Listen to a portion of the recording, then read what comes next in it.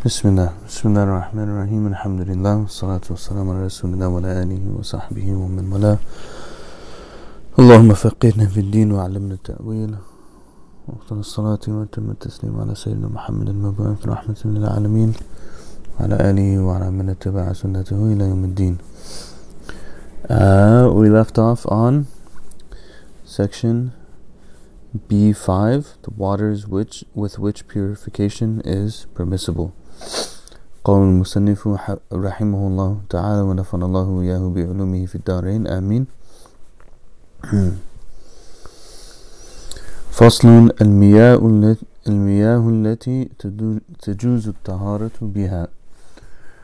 ويجوز الوضوء والغسل بكل ماء طاهر كماء السماء وماء الأرض وإن تغير بالمكث أو تغير بما لا ينفك عنه أو بشيء طاهر قد غلب عليه الماء كالأشنان والصابون والزعفران.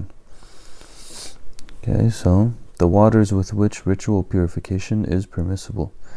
It is permissible to perform ablution and a ritual bath with all pure water, such as rain and water found on land, even if it changes due to being stagnant, or is changed by water which is still regarded as water, or with something pure which the water dominates, such as ushnan, soap, and saffron. Okay, so this is basically if the water comes from a natural source, such as a spring, such as a river, such as the ocean, or rain, then all of these are waters which are permissible. And if something that is pure mixes with the water, but it's still considered water, then it's still permissible. But if it overcomes it, which is going to come, then that would take a different ruling. But like, for example, the ones that are given, the clearest of these is probably, in our case, soap.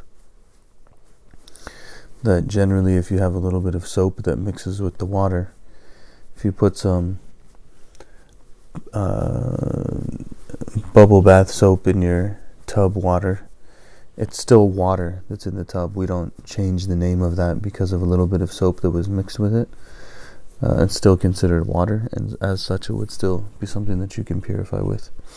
But some of the rules of that are about to go.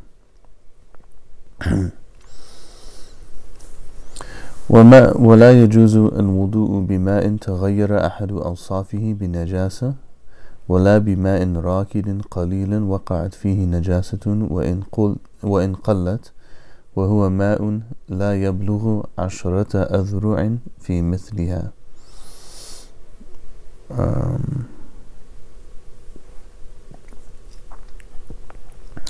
That which purification is not permissible with.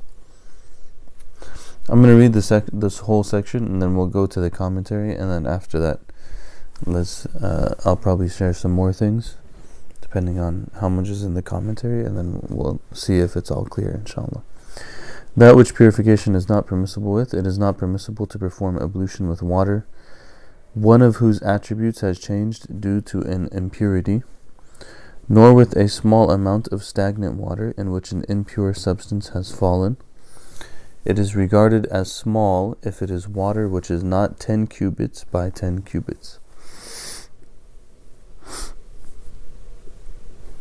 So they'll distinguish between an amount of water that is considered small versus an amount of water that is considered large.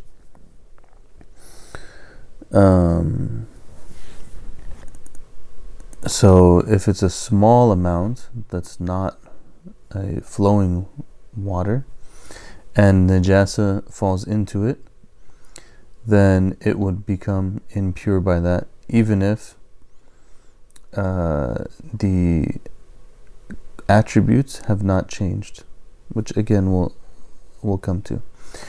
Used water purification. الماء المستعمل ولا بماء مستعمل في رفع حدث أو تجديد وضوء وهو طاهر غير مطهر. So there's that which is mutahhir, which is it's pure and it can lift impurities from something else. And then there's tahir, which is that it's pure, but it doesn't remove impurities. So this says used water. Purification is not permissible with water used to remove a state of ritual impurity, nor to renew ablution. The water is pure but not purifying. So al-ma' al-musta'mal is water that has been used in raf'i hadith, which would mean like that would be if you were not in a state of wudu and you needed to make wudu, and you went and you made wudu. The water that falls off of your body after you do that is called al-ma' al-musta'mal. It's called used water, and that water is pure but not purifying.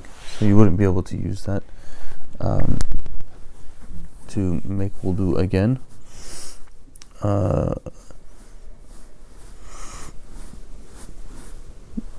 And that's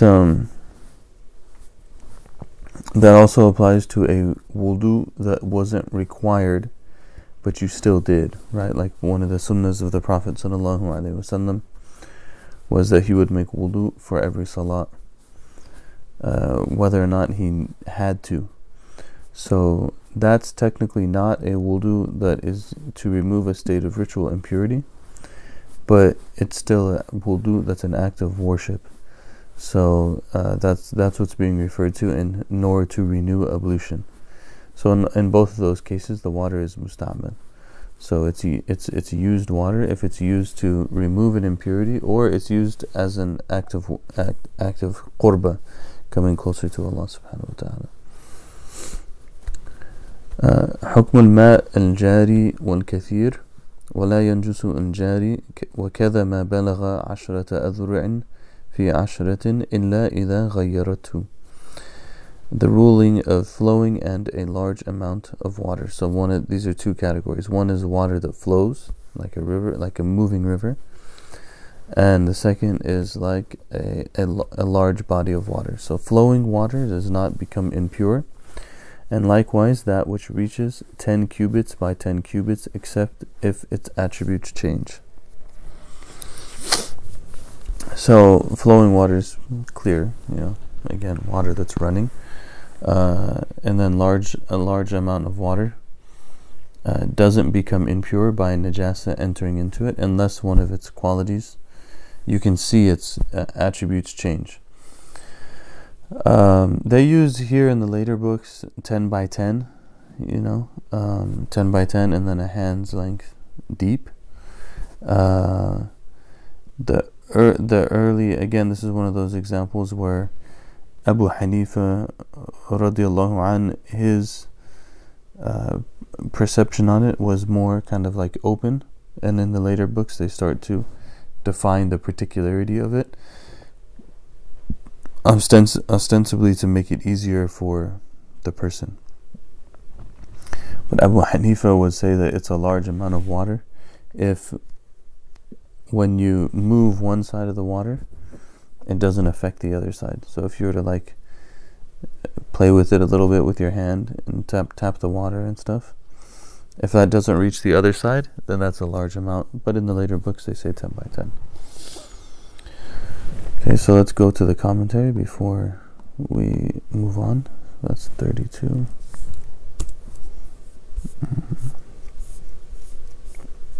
To clarify this more.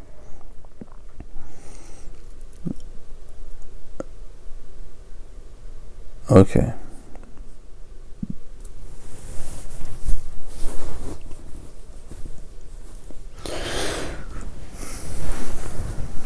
So it is permissible to perform ablution and a ritual bath with all pure water, such as rain. We already went over that. That's the clearer part. And water found on land, even if it changes due to being stagnant or is changed by water which is still regarded as water. It's kind of a funny expression. Meaning this liquid is still called water, an example being water that changes color due to mixing with soil, and the water of stagnant pools in which leaves fall during the autumn. Both of these events change the three qualities of water, namely taste, color, and smell. But they're still considered water, and they're things that are normally in water and like if it's a naturally occurring source of water.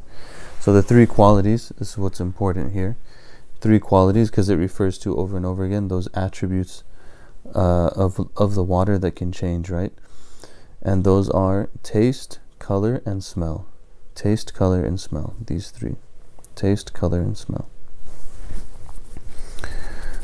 Which will come up in a second. Or with something pure which the water dominates, because the ruling is for that which dominates. Whether that which is admixed is intended to enhance cleanliness, such as soap and its like, or is not intended to do so, such as saffron. The basis for this is that the Prophet ﷺ washed himself from a container of water, which contained a trace of dough. Okay. So again, you have something that's pure, it mixes with the water, but it doesn't dominate the water. The water is still dominant. You have a little bit of dough, you have a little bit of saffron, a little bit of soap, but the water is still has its qualities, which are the taste, color, and smell. Or if it's something that's if the water mixes with something that is liquid, then the qualities you're looking at are taste, color, and smell. And if the water mixes with something that is solid, then what you're looking at is ar-riqatu was-saylan, which is like the what's the word for that? Viscosity and flowingness of the water. So, is it still as light as water usually is, and does it still flow? So if you mix it with, like, I don't know,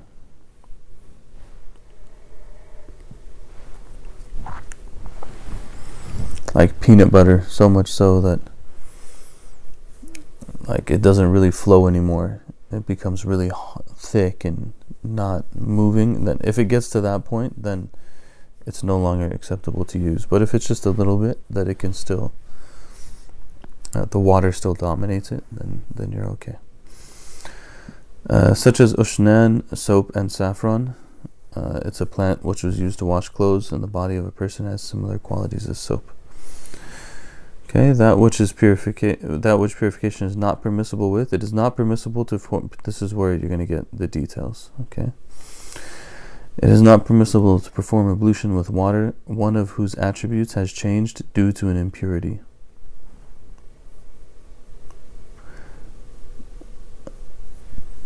Okay, so the ruling of water is based on that which is predominant.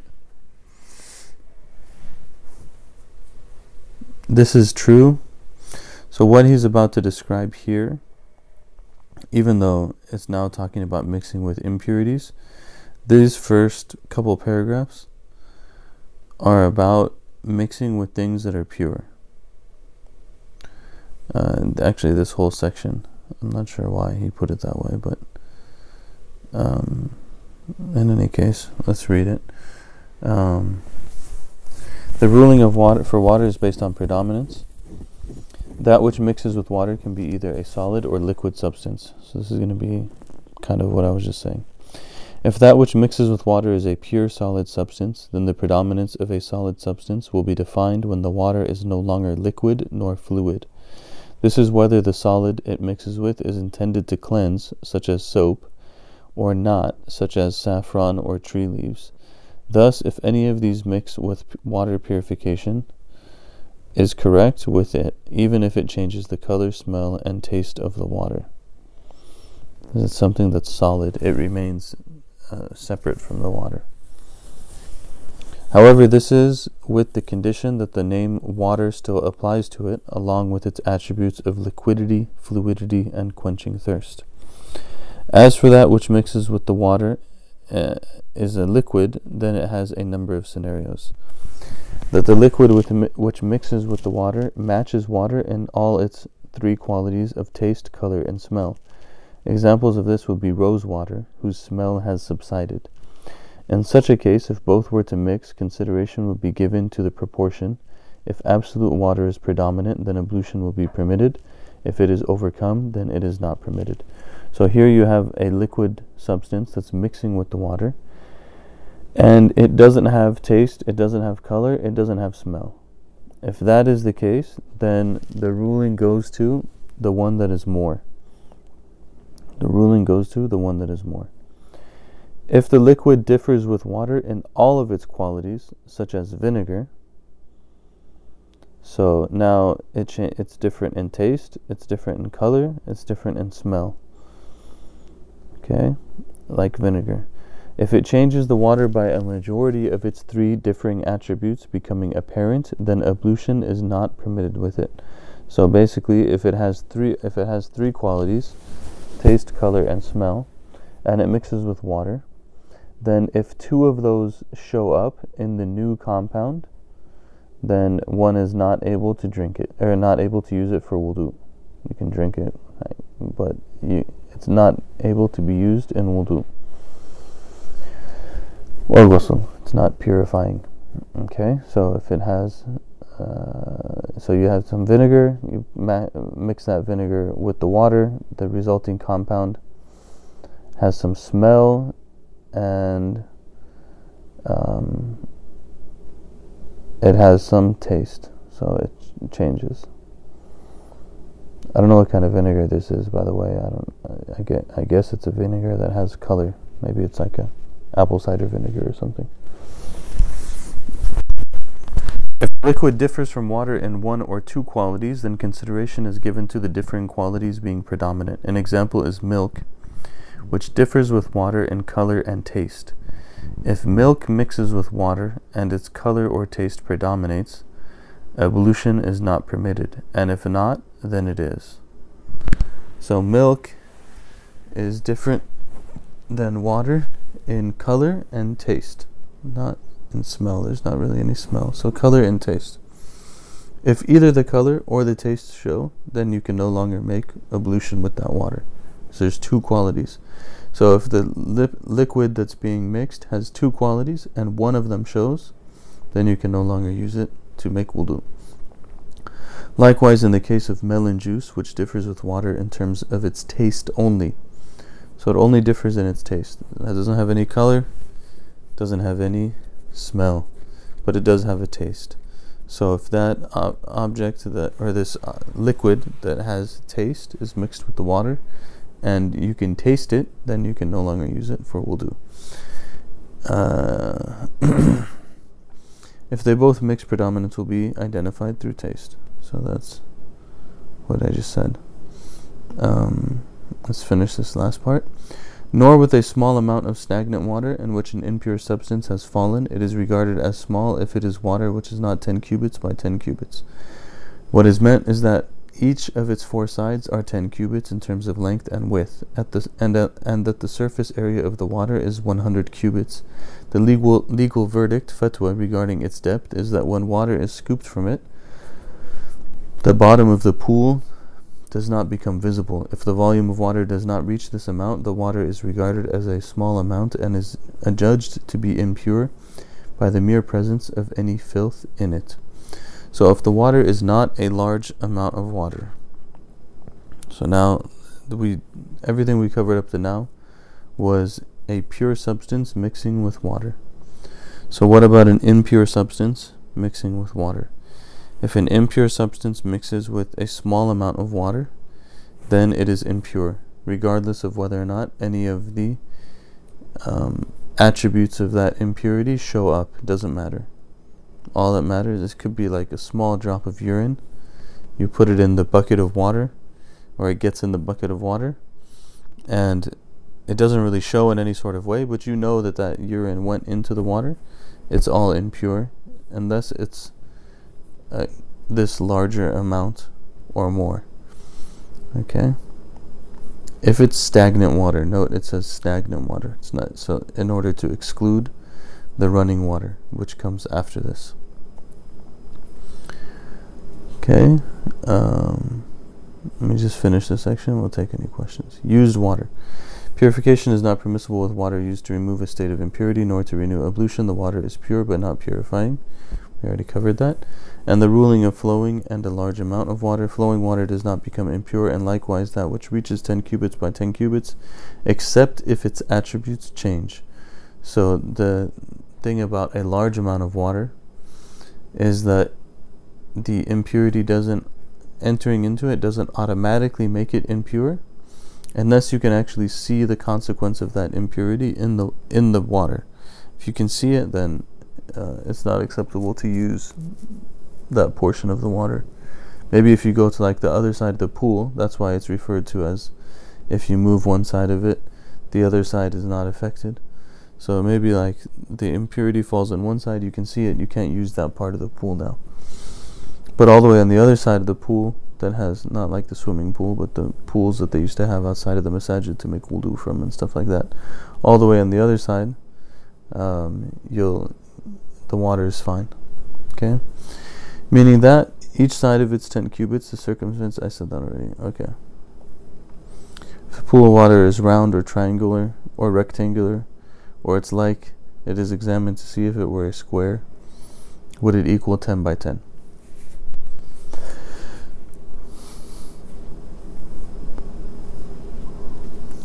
In the footnote, he mentions, I think, what I had mentioned before.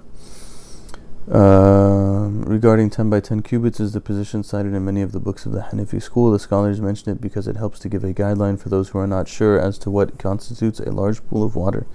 The view chosen by some scholars is to leave it up to the person faced with the situation to decide whether the pool of water is such that an impurity falling in one side would not spread to the other side.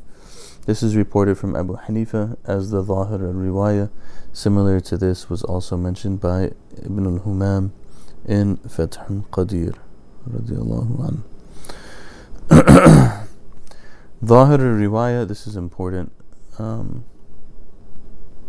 There's 3 levels of things in the madhab when it comes to the narrations of what is or is not the madhab. One of them is called Zahir al-Riwayah, that's mentioned here. Zahir al-Riwayah is that which is narrated from Abu Hanifa radiallahu anh in a way that we have no doubt that he said it. It's basically like mutawatir from Abu Hanifa. The next level is what's called nawadir. Nawadir are narrations that come from Abu Hanifa, but they don't reach the same level of certainty. So they're like ahad statements, singular narrations from Abu Hanifa. Precedence is always given to Zahir al-Riwayah, and then if you don't have Zahir al-Riwayah, then to the Nawadir. Sometimes the Zahir al-Riwayah has multiple narrations, so they'll distinguish between them. And then the third category is the Fatawa.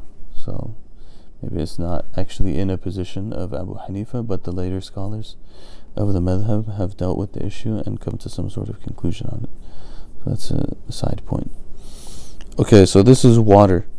Basically, the summary is you have water, it's pure. If it comes from the sky, it comes from the earth. Then you have 2 possibilities after that. One is that something that is pure mixes with it. The other is that something impure mixes with it. If something pure mixes with it, then you have 2 possibilities. One is that that pure thing is liquid, and the other is that that pure thing is a solid. If it's liquid, then the attributes of water are color, taste, and smell. And if that thing that is mixed with the water has any of those qualities, and the majority of them show, then it becomes impermissible to purify with. So if it has 3 qualities and 2 show, if it has 2 qualities and 1 show, if it has 1 quality and that 1 quality shows, then in all of those cases the resulting combination would be not acceptable for purification. Or something pure mixes with it, but that pure thing is a solid, in which case we look at, what was the exact wording they used there? That was a good translation he used.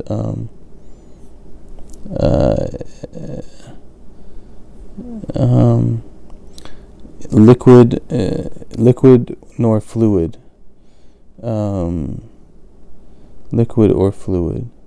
So, you look at that liquidity, fluidity, and quenching thirst. Liquidity, fluidity, and quenching thirst. So if the solid thing mixes with it, then the liquidity, fluidity, riqqatu was-saylan, and quenching thirst are the qualities that are looked at. If those predominate, then the resulting thing is not okay to make ablution with. Or if something impure mixes with it, then we look at large quantities versus small quantities. If it's a small quantity and something impure mixes with it, then it becomes impure.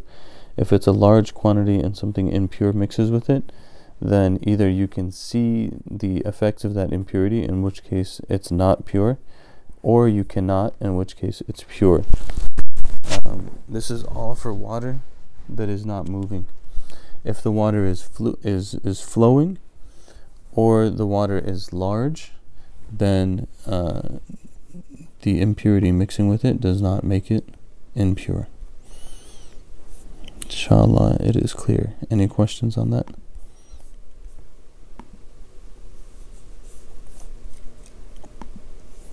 Usually there's questions on it, but I think that this is actually a good, the way that he's described it here is pretty clear.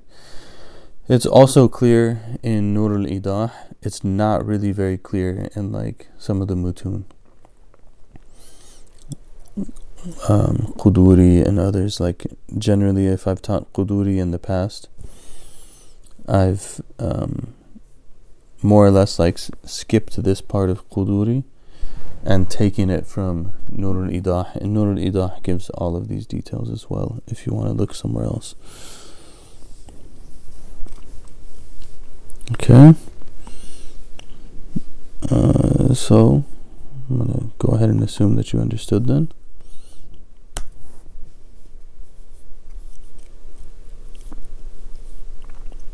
'79.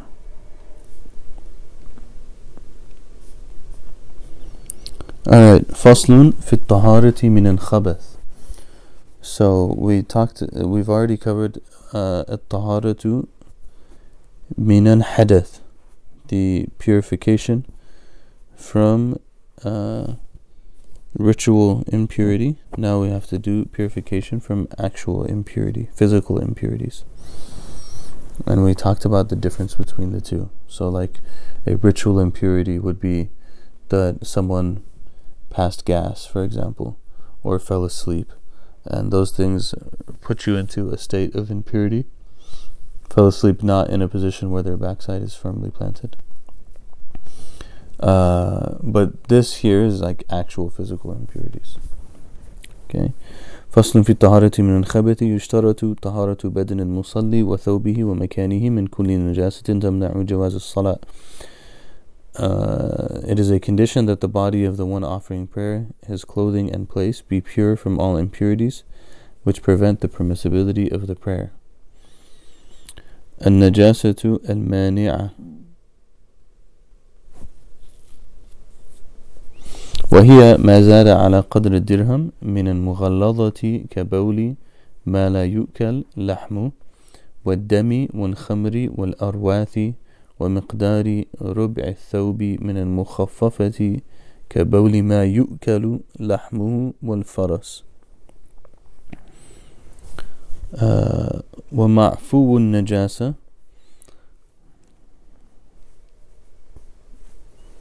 ويعفى من المغلظة عن قدر الدرهم فما دونه ومن المخففة عما دون ربع الثوب فلو صلى مع ذلك صحت صلاته. So it says that regarding purification from impurity, again, I'll just read it again. It is a condition that the body of the one offering prayer, his clothing and place, be pure from all impurities which prevent the permissibility of the prayer. So his physical body, the clothes that he's wearing, and the place that he's praying. Preventative impurity. So all of these impurities prevent the permissibility of prayer. But how much of them is what actually prevents it? That's what he's going to talk about now. It is that preventative impurity. It is that which exceeds the size of a dirham from the heavy and pure substances, such as the urine of an animal whose meat is not eaten, blood, wine, feces. From the light impure substances, it is the area of a quarter of the clothing, such as the urine of an animal whose meat is eaten and a horse. So there's a distinction between heavy impurities and light impurities, مغلظة and مخففة. Heavy impurities versus light impurities. So heavy impurities are things like urine of an animal whose meat is not eaten, blood, wine, feces. All of these are heavy impurities. So for these ones, the amount that is forgiven is the amount of a dirham, which they say is like the valley of your palm, the inside of your palm. So the valley of your palm, this is basically the amount of a dirham. And if that amount is there, or less than that, then it is pardoned, and it does not prevent the correctness of the salat. That's why it's called the preventative impurity. It doesn't prevent the correctness of the salat.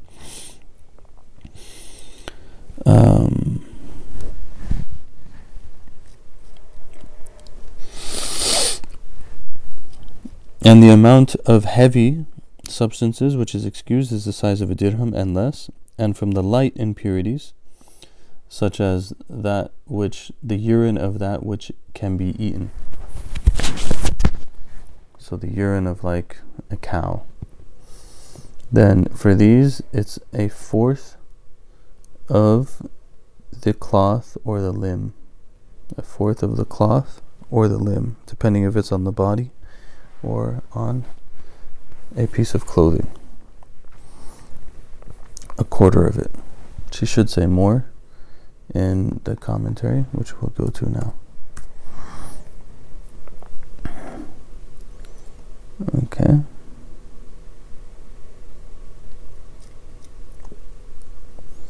So he says, it is that which exceeds the size of a dirham. A dirham in relation to solid filth is equal to 2.3 grams. And in terms of liquids, is the amount that would settle on the open palm of the hand. So if it's solid, then 2.3 grams, this weight. And in terms of liquid, would settle in the palm of the hand. From heavy, then it goes into the quarter, right? Meaning a quarter of the whole cloth or whole body, according to the view preferred by the scholars.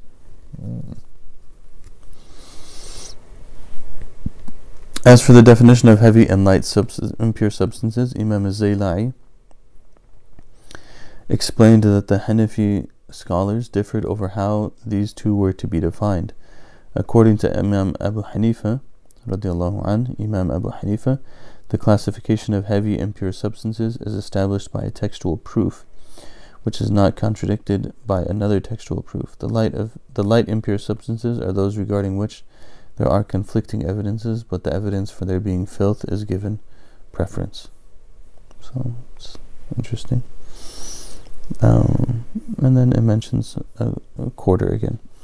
So that's important. A quarter of the whole cloth or whole body. A quarter of the whole cloth or whole body. So actually a significant amount of a light impurity can be on the person.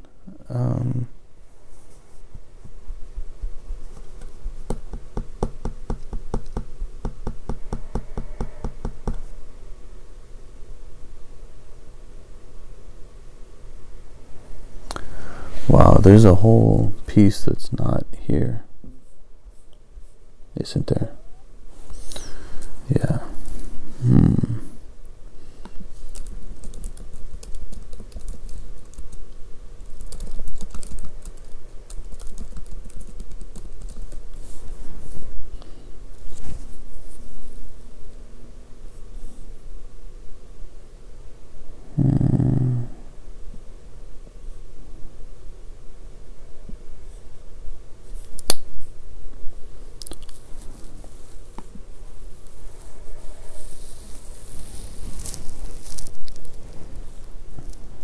Looking for something on Seeker's Guidance, but it's not really here.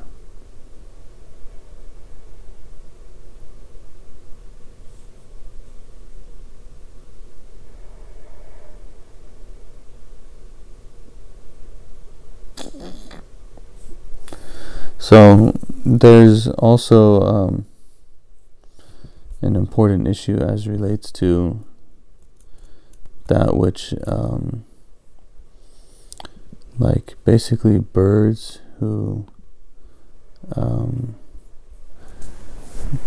that are non-predatory birds, their droppings are pure. They're not impure. That's the main point. Birds that can be eaten, maybe it's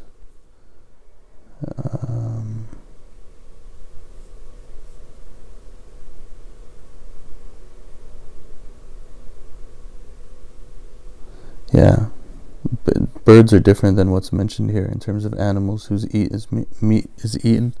That's like a goat, a lamb, cow, but birds are a different category than this. So predatory birds, their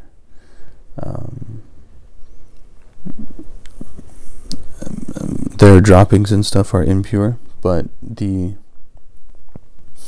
droppings of birds that you can eat, their droppings are actually pure, which matters because like the masajid are filled with it, right? Not in the West, but if you go to these big masajid, the big old masajid and stuff, they're filled with pigeon droppings and stuff like that because the pigeons are just all over the place. So those are pure. Okay. Any questions so far? I feel like we're covering a lot of content. One of the, I think, great blessings, by the way, of being a Hanafi in the West is that you can refer to Seeker's Guidance because they have so many answers, and so like a lot of the issues that come up, you can fill in the holes that you have in the madhab through Seeker's Guidance answers, which is a great blessing.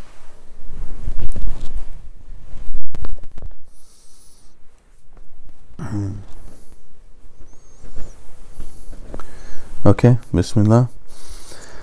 Faslun fi satr al-awra. Faslun fi satr al-awra. I hope I'm not... I can't tell. I think I made it so that you guys should be able to...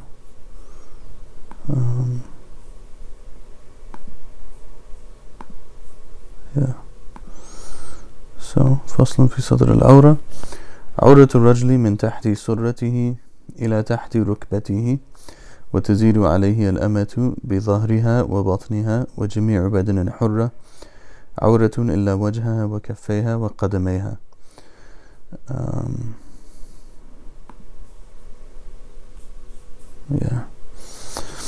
وتفسد الصلاة بانكشاف ربع عضو من العورة لا ما دونه حتى لو انكشف ربع فخذ الرجل أو ربع ساق المرأة أو ربع أذنها فسدت صلاتهما.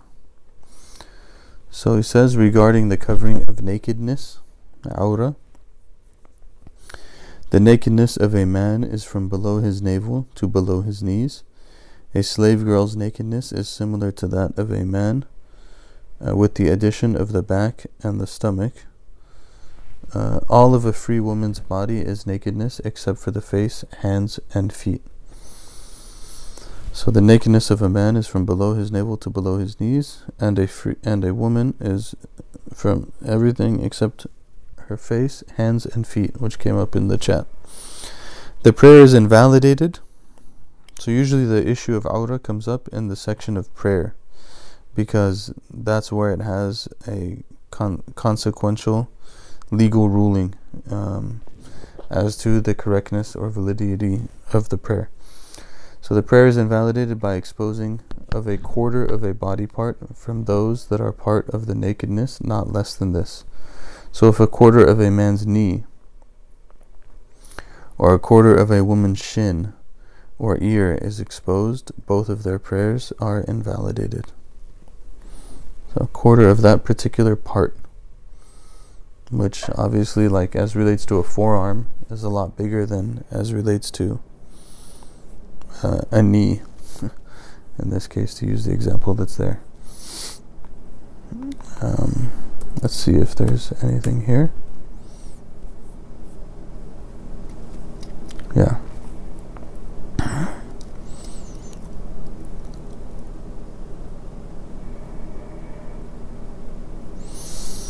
So he says in this so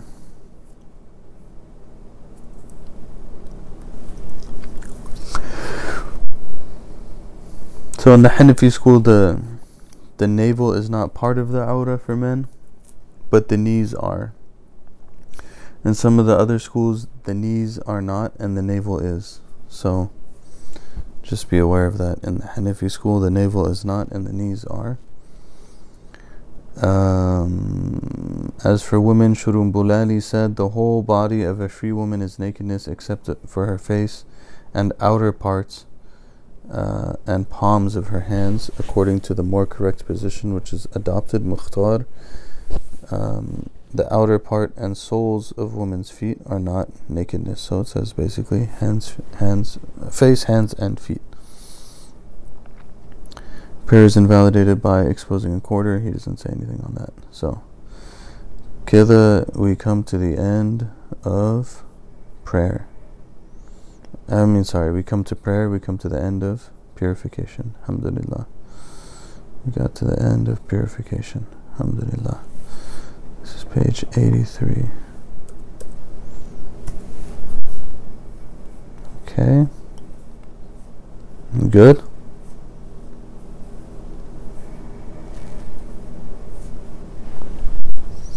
May take a breathing break. 30 seconds breathing break before we start. Alhamdulillah, prayer.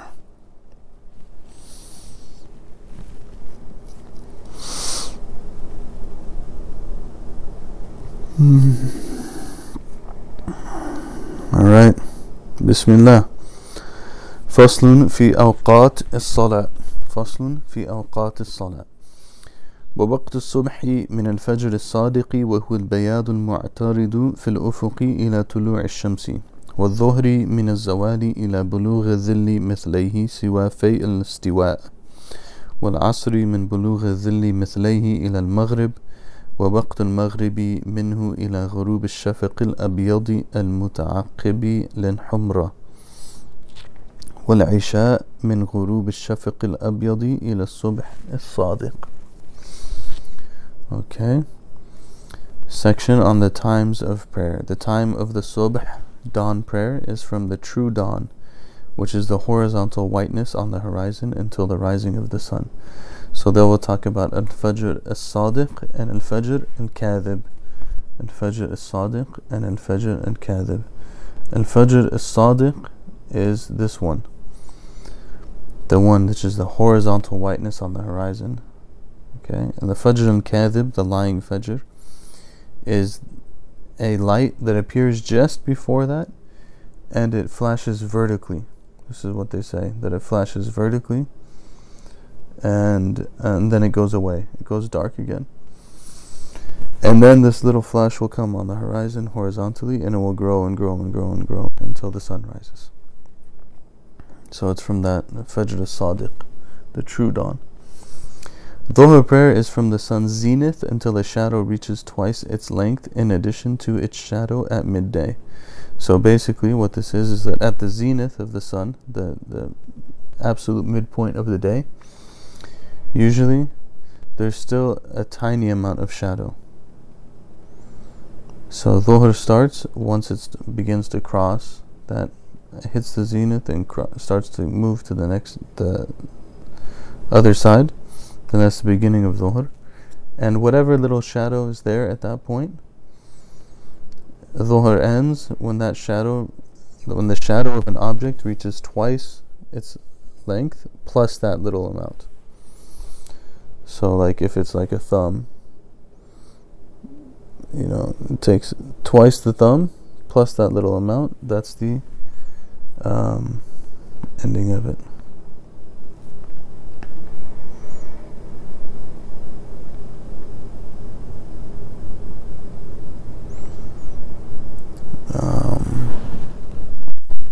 That's the ending.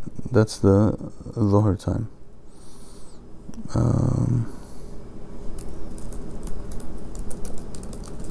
There's a question on women's awrah in front of other women.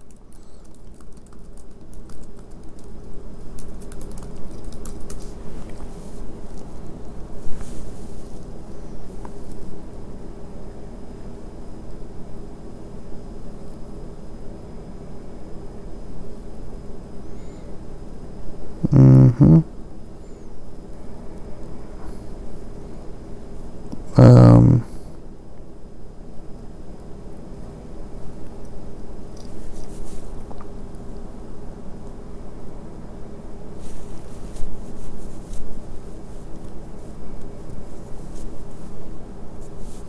So they say that the aura of the woman in front of other women is the same as the aura of the man.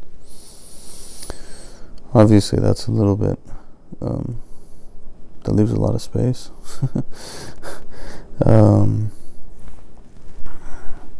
But I've also seen, that's what's in this article here from Mufti Muhammad ibn Adam. I've also seen that it is the aura of, or it is the aura of the slave woman, meaning navel to the knees, and then including basically the upper body and down to the knees. But it seems that there's some debate on that. You can try to find something else. I'll try to find more. Let me make a note of it.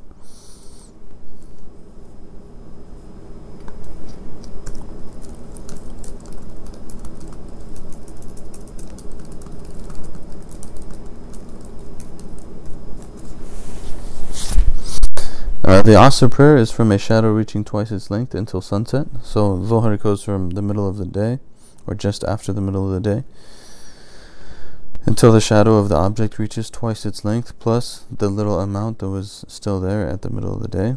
Then Asr is from that same twice its length until Maghrib, which is sunset. So until sunset. This Asr time that's mentioned here is the Abu Hanifa Asr time. Abu Yusuf, it differs from the majority. The majority would say that Dhuhr goes until the shadow of the object reaches its height, not twice its height. And Abu Yusuf and Muhammad agreed with the majority, but Abu Hanifa held the position that is mentioned here. What's important is that whatever you're going to do, try to be consistent with it. That's the main takeaway. If you're going to do the Abu Hanifa Asr time, then try to be consistent with it. If you're going to do the other one, then try to be consistent with it. Don't pick and choose based on how you feel on any given day. The time of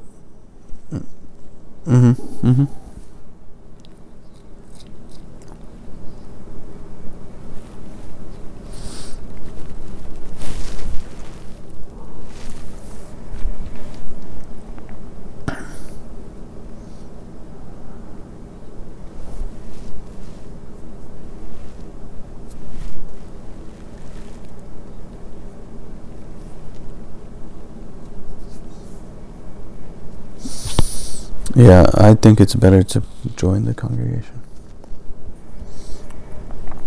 But I've seen people do otherwise. I remember when we were in Azhar, there was one brother who would never pray the Jama'ah in Azhar with Asr because he was Hanafi. So he'd just sit in the back of the masjid and the Asr would be going on, and then afterwards he would, an hour later he would pray his Asr. And but I think it's better to join the Jama'ah. But also, if you have an influence in a masjid, it's good to, especially in a masjid, if you have an influence, it's good to make the Iqamah time such that it fits in the Hanafi time. So that's what we used to do when I was an Imam, was that whatever our Asr Jama'ah time was, we made sure that it was within the Asr that would be agreed upon by both.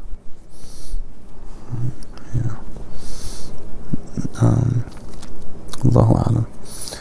The time of the Maghrib prayer is from sunset until the disappearance of the white twilight which follows the red twilight.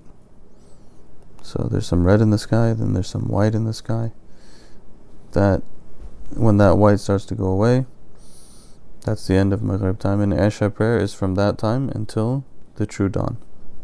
So these are the 5. It's 7:15. Alright, let's see what he says in the commentary.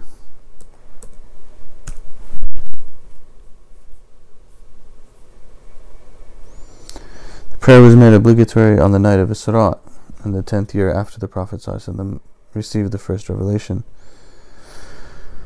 Originally 50, became 5. Allah tells us to pray at fixed hours, fixed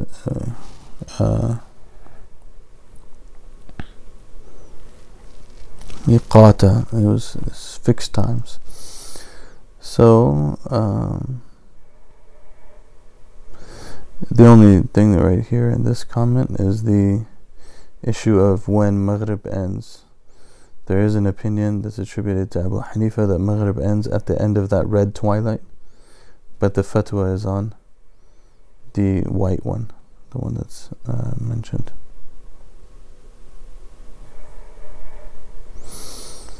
Okay, and the timings of the prayer are mentioned in the narration. Okay, that Sayyidina Jibreel alayhi salam came to the Prophet sallallahu alaihi wasallam and showed him the times of the prayer. Okay, so that is that. There's not that much there by way of commentary. So that takes us up to regarding facing the direction of prayer and the intention. I think that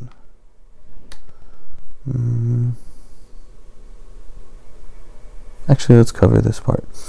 فصل في استقبال القبلة والنية. استقبال القبلة شرط إلا في حق الخائف من نحو عدو أو سبع والمريض الذي لا يجد من يحوله إليها فإن قبلتهما جهة قدرتهما وقبلة من اشتبهت عليه القبلة جهة تحريه. وأما النية فمعناها قصد الفعل والشرط نية القلب والتلفظ باللسان مستحب ولا بد من التعيين في الفرض والواجب بخلاف السنن والنوافل ويكفي لها نية مطلق الصلاة. So section regarding facing the direction of prayer and the intention. Facing the direction of prayer is a condition except in the case of one in fear, such as from an enemy or a predatory animal. Likewise, an ill person who does not have anyone to face him towards the direction of prayer. So you have someone who's in fear because of an enemy, they're in fear because of an animal. They're hiding out from like this lion that's there, and they can't really move, and the prayer time is ending, but they have to pray, but they can't face the direction they need to face because the lion's going to notice them, so they just pray the way they are. Or the person who's sick and they're not able to turn themselves and they don't have someone who can turn them. So that person, his direction of prayer is the direction that he is able to face. The direction of prayer of the one who is unsure of it is the direction he estimates. So the one case is the person who can't actually face the direction they need to. For them, whatever direction they face, that's their qibla. And for the one who doesn't know where the qibla is, then that person's qibla is their best guess, their best estimation. Shouldn't be guess, their best estimation. So they do their best and they try to figure it out and they pray in that direction. وَأَمَّا النِّيَّةُ, okay, as for the intention, its meaning is to desire to perform an action. That's what intention is, desire to perform an action. It is a condition that the intention should be with the heart. Articulating with the tongue is desirable. So what's required is that in the heart the person has the intention, and to say it out loud is mustahab. It's recommended, but it's not required. Okay. And it is necessary to specify, recommended. So many of the Salafis, they say, quote unquote, they say that at-talaffuz bin-niyati bid'ah, that to say your niyyah out loud is an innovation. So, but the madhab, the Hanafi say that it's recommended, the Shafi'i say that it's recommended. Allahu musta'anu ala ma tasifun. Allah is in charge. It is necessary to specify in the obligatory and necessary prayers as opposed to the recommended and optional prayers, for which a general intention for prayer suffices. So basically in an obligatory prayer, one has to make the specific niyyah. I'm praying dhuhr, I'm praying Asr, I'm praying Fajr. And in the optional prayers, a general intention for prayer suffices. General intention for prayer suffices in an optional prayer.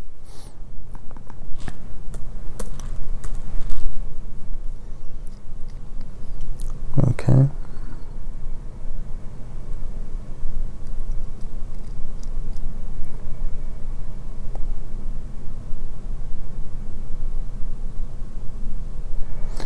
This whole turning towards wherever you can, you estimate.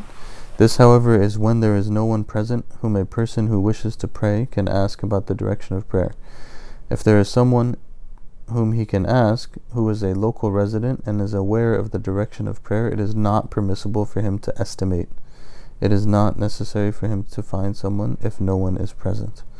So if someone is there who can actually tell them the Qibla, they can't just go for it. So this applies also like if they have a compass or they have their phone can tell them.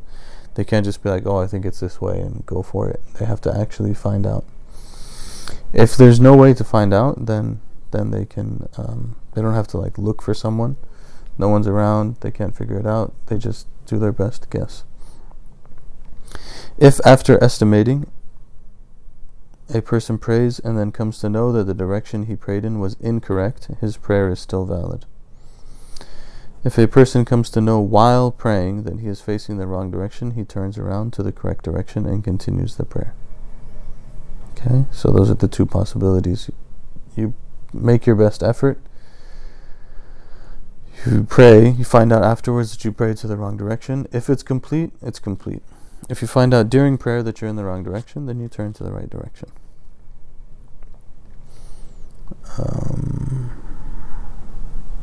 Intention is made with the heart. Uttering with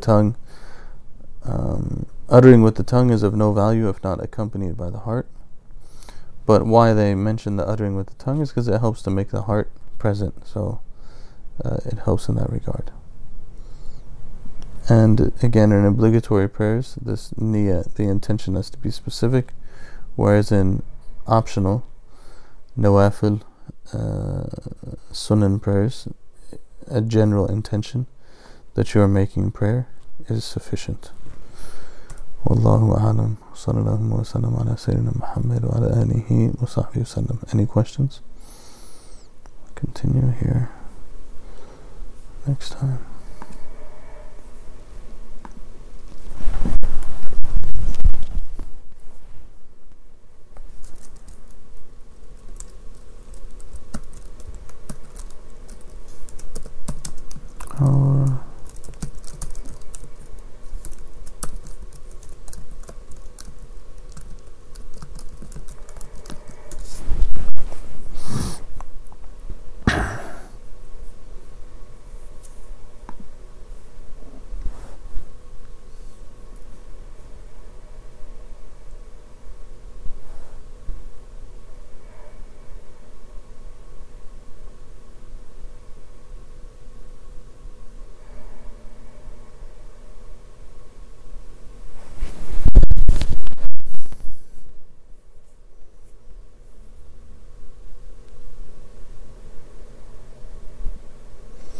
You're welcome, fine sir. Inshallah, you're doing well. Inshallah, everyone's doing okay in their khalwas.